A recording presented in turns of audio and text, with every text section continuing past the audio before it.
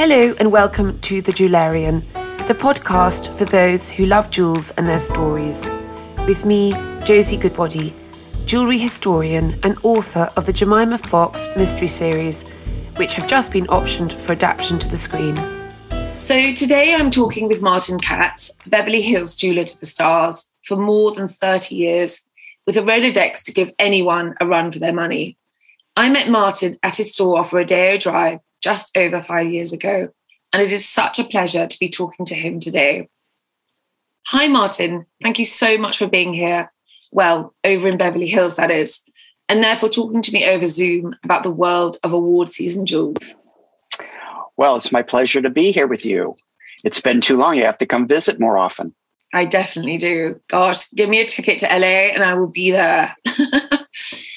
You have been in the audience of one of the most exciting businesses in the world for so long now. I'm obviously talking about Hollywood, and have come across so many of its major players that it is such a joy to be able to live through you for a few minutes a day. It's always been my dream of going to the Oscars ever since Whoopi Goldberg said, gosh, I don't know, whenever she was hosting the Oscars, I was very young. A long time ago. I was very young, and I remember her standing on the stage, and she looked out at the audience and she said, little girl, wherever you are, one day you're going to be up here. And I'm never going to be up there for winning an Oscar. Never say never. I found that really, every time I think about that now, I actually find that quite kind of an emotional thing. I just remember for such a long time wanting to be an actress. And actually I'm married to an actor. So Martin, can you, firstly, before we talk about the red carpet, I'd love to talk to you about your career, how you started and with whom you might have apprenticed with and worked for before starting your own store and brand, Martin Katz. Oh, so you're assuming I needed to apprentice and I wasn't born with these skills. Well, I mean, I think everyone is born. No, but I think everyone is born with a skill. Actually, it was acquired taste and talent for me. Jewelry found me. I didn't find it. I did apprentice with a very fine firm that was one of the oldest firms in Los Angeles. Not old by British terms, but old by Los Angeles terms, where some of our architecture is more than 50 years old. At any rate, the firm was a firm named Lake & Jewelers, and they were in a classic, very fine ladies specialty store called I. Magnin, which sadly no longer exists. But they were a department store dedicated solely to women. And there was, 5, 6, 7 floors, every floor something different in apparel, makeup, et cetera. And they had this magnificent second level of all the couture dress designers. And back then, when I was in my early 20s, I'd go up there and I'd see women or couples sitting there in little love seats and watch the models come out in the different dresses that worked for I. Magnin. And they'd step on the little risers, and twirl and just very classic, what you see in the 1930s movies. And the Lake & Jewelry store was founded in 1939. So there was so much of that nostalgia. And it's there that he hired me right out of college after I had moved to California, borrowed $300 from my mother to drive across the country, slept on my cousin's sofa while I was looking for a job. After every jeweler turned me down. And the only reason I looked to get a job in a jewelry store is that I sold puka shells and silver and ivory in college. And I thought, well, I used to sell jewelry. Maybe I could get a job in a jewelry store. Just wanted to live in California for a year, then go back to my hometown. I still want to live in California. So at any rate, he did ultimately hire me, and I was an apprentice, an assistant, actually is a better term for me, at the watch counter. And there I learned about Patek Philippe's and Audemars Piguet's and all the other high brands. And in my first month or so, I sold a couple Patek Philippe's. So I thought, oh, I have a knack for this. And then they moved me over to jewelry. And one of their big focuses was on the vintage and estate jewelry. Yeah. So I learned a lot about that and all the international dealers and many, many UK dealers that would come to see us all the time that are still, some of them still in business. Really, and like for example, who? Well, now you're really taxing my memory. Actually, don't worry. It doesn't matter. We're talking about you. We're not talking about a couple of them. I remember visiting a few of them, like in the Burlington Arcade. Yes. And then some other upstairs guys that were around, and then a bunch of Geneva people. But at any rate, I would learn from them. And so while my apprentice was certainly my employer, I really apprenticed for all these dealers. Yeah. In that every time they'd come, I would quiz them to death. Why is this sapphire worth more than that sapphire? What do you mean Burmese versus Ceylon? What do you mean by this? What do you mean by that? And they'd explain to me, about all the signed jewelry that they would have. This is Cartier London. This is Cartier Paris. This is Le Cloche Frere. This is Van Cleef. And they'd explain to me about all the houses and the signatures. So that became my focus for a long time. And of course, the firm also had new designed contemporary jewelry, and I learned about the making of that and the makers of that jewelry, many of which were in New York, primarily at that time, that we dealt with. And then along came, fast forward quite a number of years. After a few years, I moved to San Francisco and I managed their store there, where I met amazing people like and who became my clients, like the author Danielle Steele, or also Ann Getty, Gordon Getty's wife, countless others. Some names you would probably recognize, others you wouldn't. Go on, but tell me more names. I love names. Denise Hale and Pat Montandon. Wow. I mean, these are Herb Cain, who was their famous columnist for the San Francisco Chronicle. At any rate, I learned a lot, both about society, how the affluent dress and the jewelry they prefer, and the styles they prefer, and kept developing my taste for jewelry. And fast forward again, and ultimately it was time for me to make changes in my life. I'd been doing jewelry for about 10 years. And I quit my job, which was right after the American stock market crash of 87. And I was, still pretty young and didn't know what I was going to do. And some dealers within the jewelry industry said to me, you're really quite talented at this. You ought to stay in the jewelry business. And I said, I don't think I want to work for anybody anymore. And they said, well, start your own business. And I said, I have no money. It's a very capital intensive business. I lost everything I did have in the stock market crash. I have a couple $1,000s left in my name. So that's not in the cards. And they said, well, what if we were to loan you some jewelry and you pay for it when you sell it? I thought, well, I could try that. Yeah. And that's what I did. And I would borrow 2 or 3 pieces and I'd go to various clients and I would make sales. And as it turned out, in my first year, I ended up doing $2 million in sales from my little table in my 1-bedroom apartment. Oh my goodness on me! Doheny Drive in Los Angeles. And that's unthinkable. It's incredible. I was rather astonished, but I was traveling a lot and going to San Francisco a lot, and then developing people around LA. I was going. But these weren't jewels that you made. These were jewels that you. No, these were jewels. These were mostly vintage or something that might have been new, but it wasn't like super contemporary.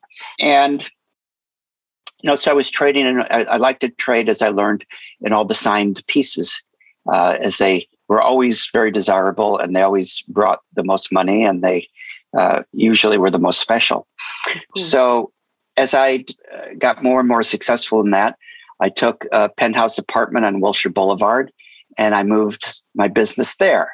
And people would come and sit in our living room with this magnificent 270-degree view of Los Angeles. Oh my God. And at the bar, I'd open the drawers, and instead of a napkin or a corkscrew, I'd pull out a pair of earrings or a bracelet amazing. Or a ring. And so that's where I would see my clients. And it was all quite exciting for me and for them. It was such a beautiful environment. And I I didn't exactly have a great formula to build a business because I was concerned for security since I had so much jewelry in this apartment. So I had an unlisted phone number and an unpublished address. You could only find me by referral. Amazing. Which is also it's more exciting, isn't it? For the clients. Right. And some people, oh yes. And some people would wonder why I wanted to be so, hidden. Anonymous. And, they thought it was affected. It's like, no, I was just concerned for my safety. Yeah. But at any rate, in time, as my name and brand became known and I continued to do well, one day I got a call from a client who was a part-time actress. And she said, I'm with my co-star doing this new film.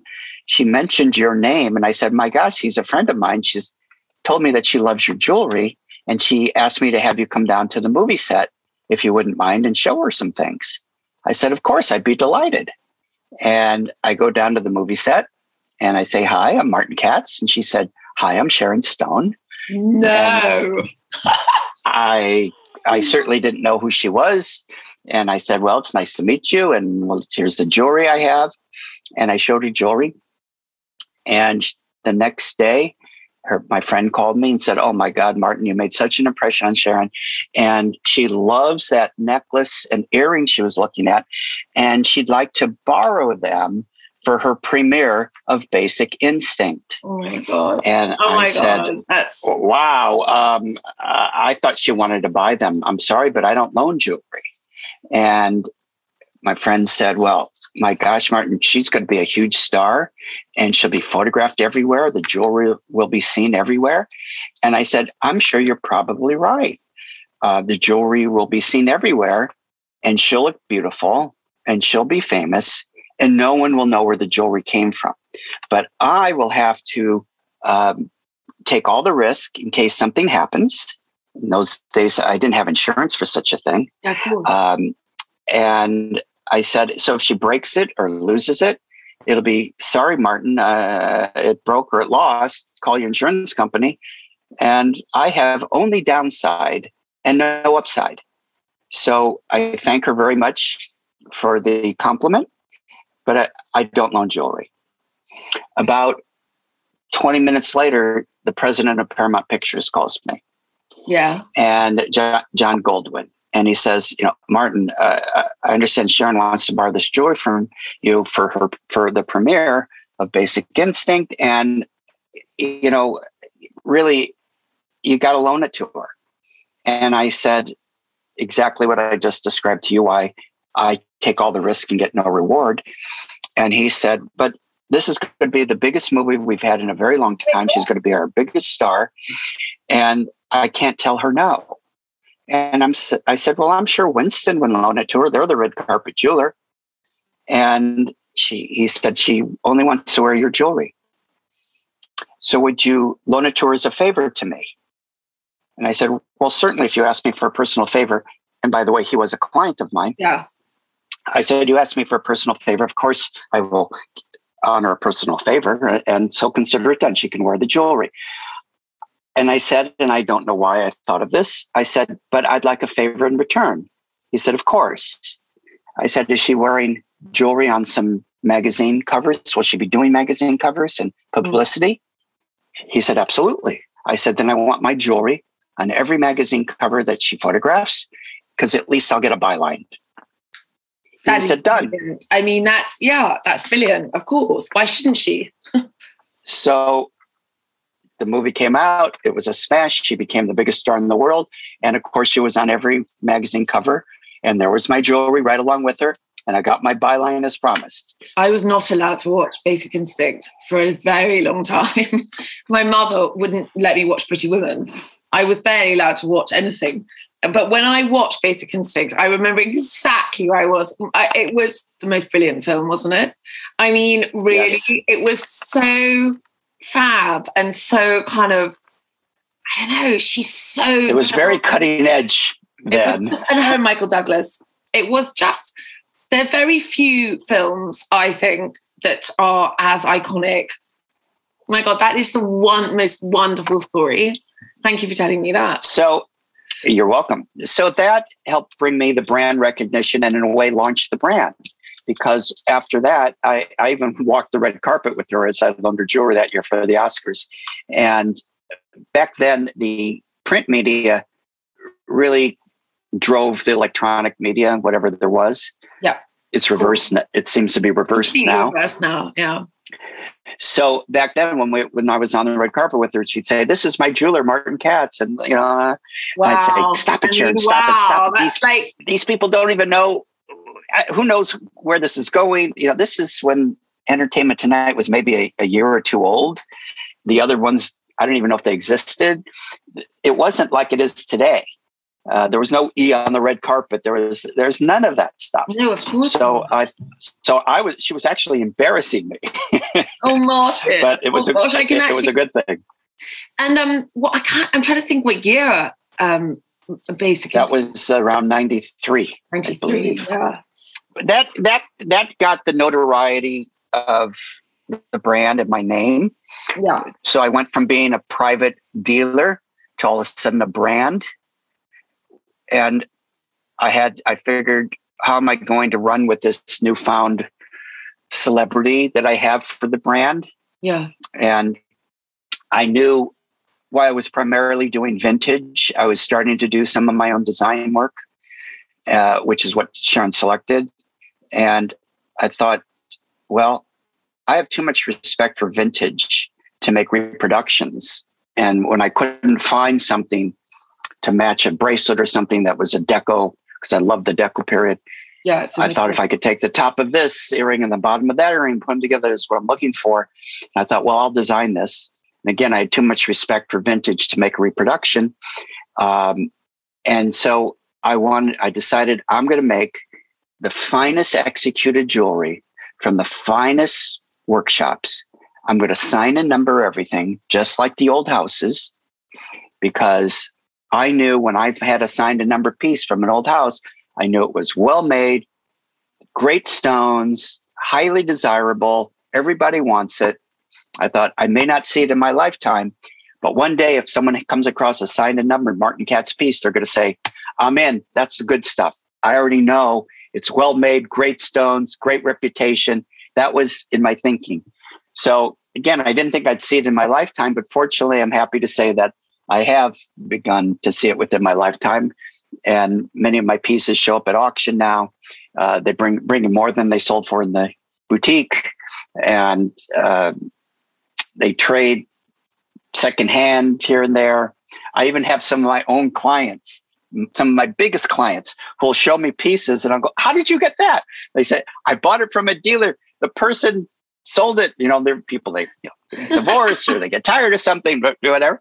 And it's like, oh my God, that's a great piece. And they just love that they were able to buy it from an estate dealer. Yeah. I mean, a lot of jewelers buy back their pieces rather than them go. Oh, I do as well. Yeah. It just depends on the piece. Anything that is like all houses, we have certain things that were haute couture that we made, certain things that were just magnificent, but maybe we made limited editions, certain things that were made for the ready to wear, if you will. So it just depends on which category it falls in, on whether I want to buy it back or not. And I've bought back many pieces, and especially those that had pink and blue diamonds or other very rare gemstones, very fine cashmere sapphires or Burmese sapphires, Burmese rubies. I've bought back a lot of those things when I had the opportunities. Many times, people or heirs or whoever don't even think to come back to the house. They just go somewhere else.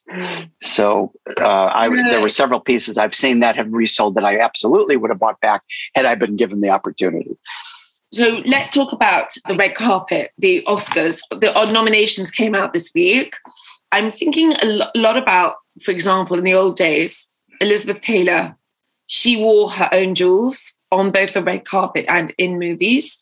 And so did a lot of that era of actresses, because they had the most incredible collections themselves. So you've dressed some amazing actresses. Kate Winslet, Adele. Adele's my neighbor. Look, I'm looking at her house right now. Oh my God. Can you tell her to sign into my podcast?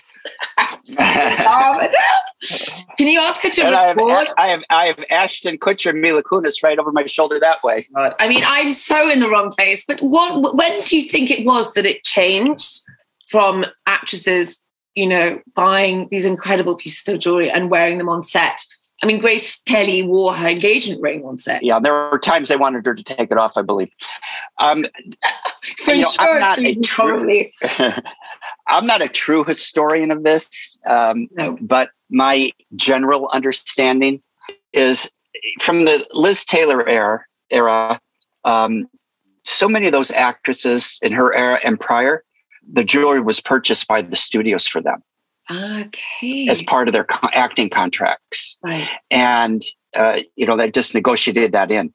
And so they always looked magnificent. Then there, became this period where actresses like Liz Taylor, she probably had some studio jewelry too, but, Richard Burton, they were very wealthy and they bought a lot of jewelry and she would wear her own jewelry. And on a quick sidebar, when I first opened my boutique, Elizabeth Taylor came to see me. And she purchased something. It was, quite an honor for me. I was like, my word, Elizabeth Taylor is showing up in my boutique. How does she even know about me? How does and she was a little flirtatious.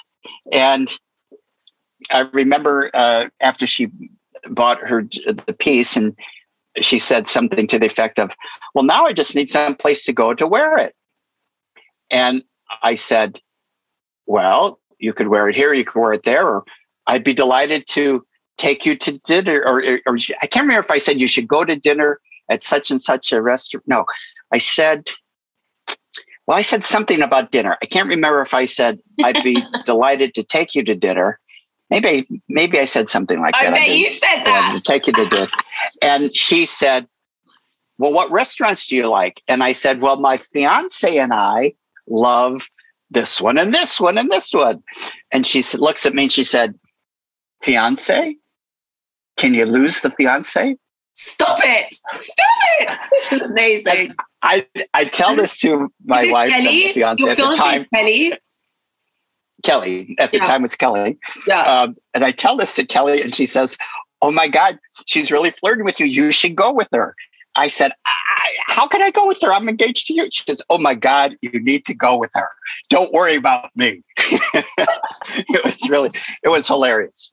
I love that. Anyway, that's a fun sidebar to Elizabeth Taylor. It's not a sidebar. That's an amazing part of this podcast.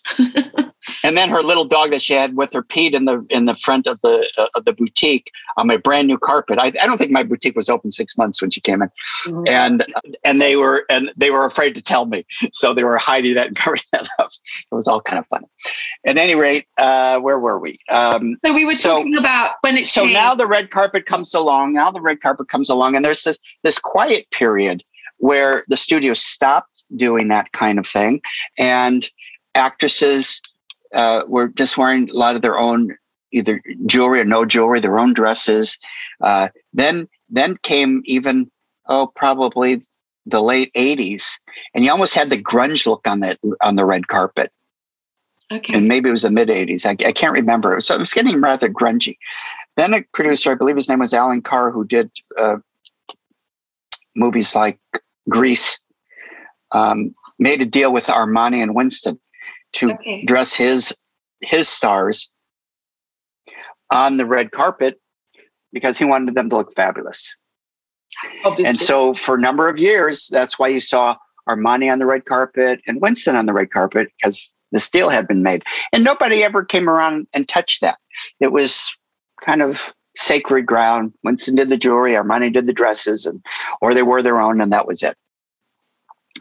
Then comes along Sharon Stone and I, and Cats. She becomes very chic. She's wearing jewelry. She's blabbing my name, and things like that take off.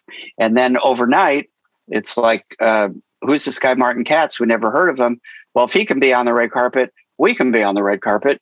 And I had a couple of years where I kind of really owned the red carpet. I did I had as many as 30 to 35 celebrities on every red carpet. It was Can you crazy. I mean, that is crazy. And one thing, because when I worked at Graff, Lawrence Graff never liked to lend jewelry to anyone.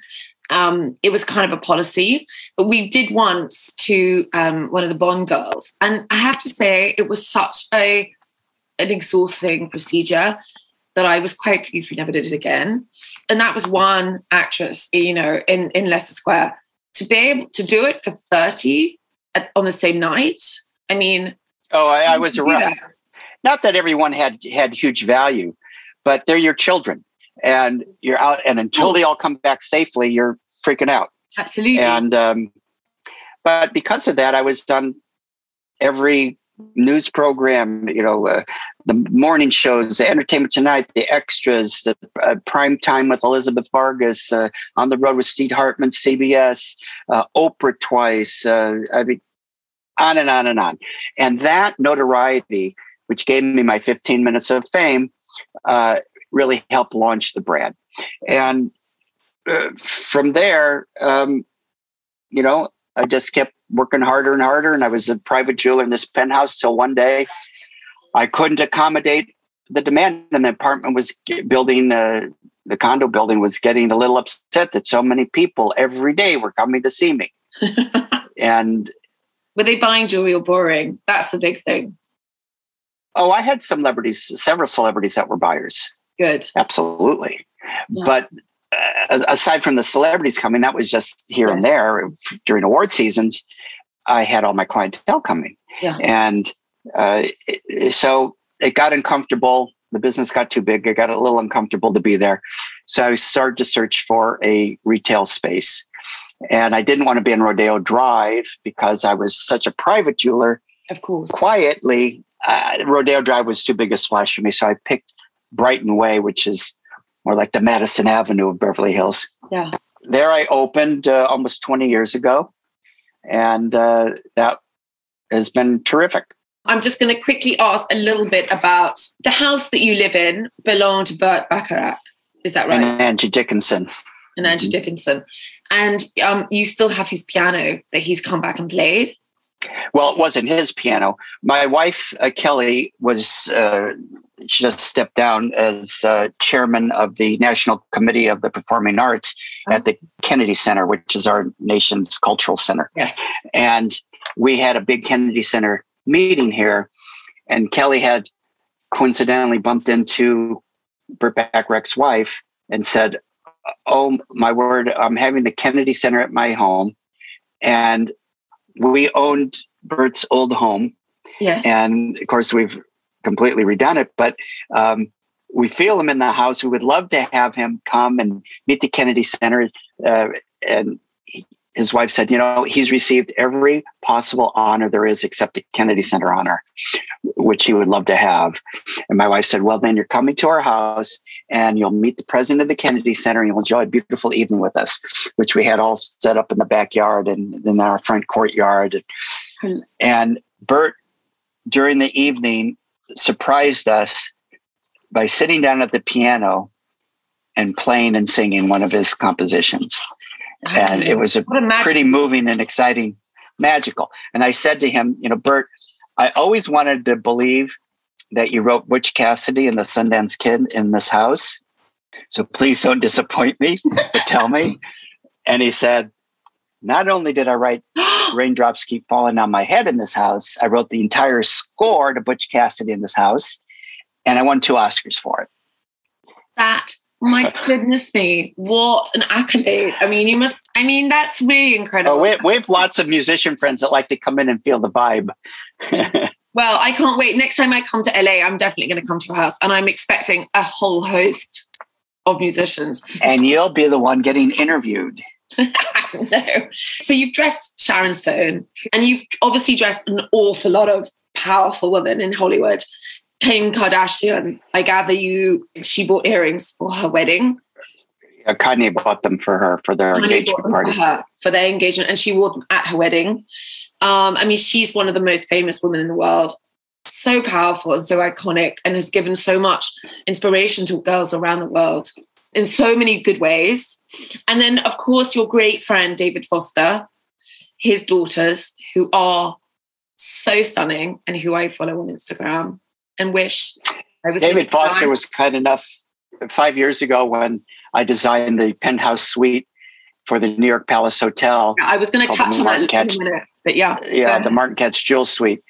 David was kind enough to be my musical director and conductor, and he put together a beautiful show for me, and my friend Babyface sang, and the tenors came in from Canada, and an artist named Maxwell was there, and it was really great.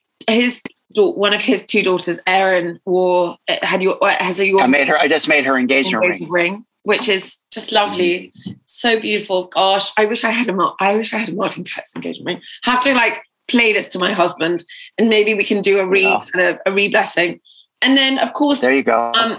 You've jeweled Adele and another of our kind of English roses, Kate Winslet. Kate, I met Kate when she was 19 doing Sense and Sensibility. Wow. And I would go to London, and she and I would have tea over on Knightsbridge. It was fun. She was a daughter. I remember meeting her parents. Her agent, Hilda, is still a good friend of mine. And I haven't seen Kate in a long time, but she certainly holds a fond place in my heart as being one of the very earliest and first celebrities that I was dressing very early on. Well, you obviously, having said she was 19, you must have been one of the first jewelers that she'd ever met. So, I mean, how exciting for her. Yeah. And obviously you're in Net-a-Porter now, which enables your incredible jewels to be more available to a wider range than just coming to your boutique. It must make a big difference to women who love jewels, that they can buy them online, that they can buy them for themselves. Yes. And we're developing more and more boutique level, especially since the pandemic. What kind of jewelry can be worn now with your sweats, or your Lululemons, or just casual? Yeah. Yes, exactly. So we've been developing a lot of new pieces, modest price ranges for that. So that's kind of been fun. But my big diamonds and big important stones are really starting to sell very well again. I'm never going to forget those Paraiba tourmalines. Love Paraiba. Oh, Paraiba and diamonds. Wow. Well, Martin, thank you. You've given me, I'm feeling so depressed that I'm just living in this Dorset countryside. It's cloudy and it's rainy, and I feel like I should be on Rodeo Drive. But maybe soon I will be, and wearing your jewels. You will be. You'll be there on a red carpet. Thank you so much, Martin, for talking to me and giving up, an hour of your time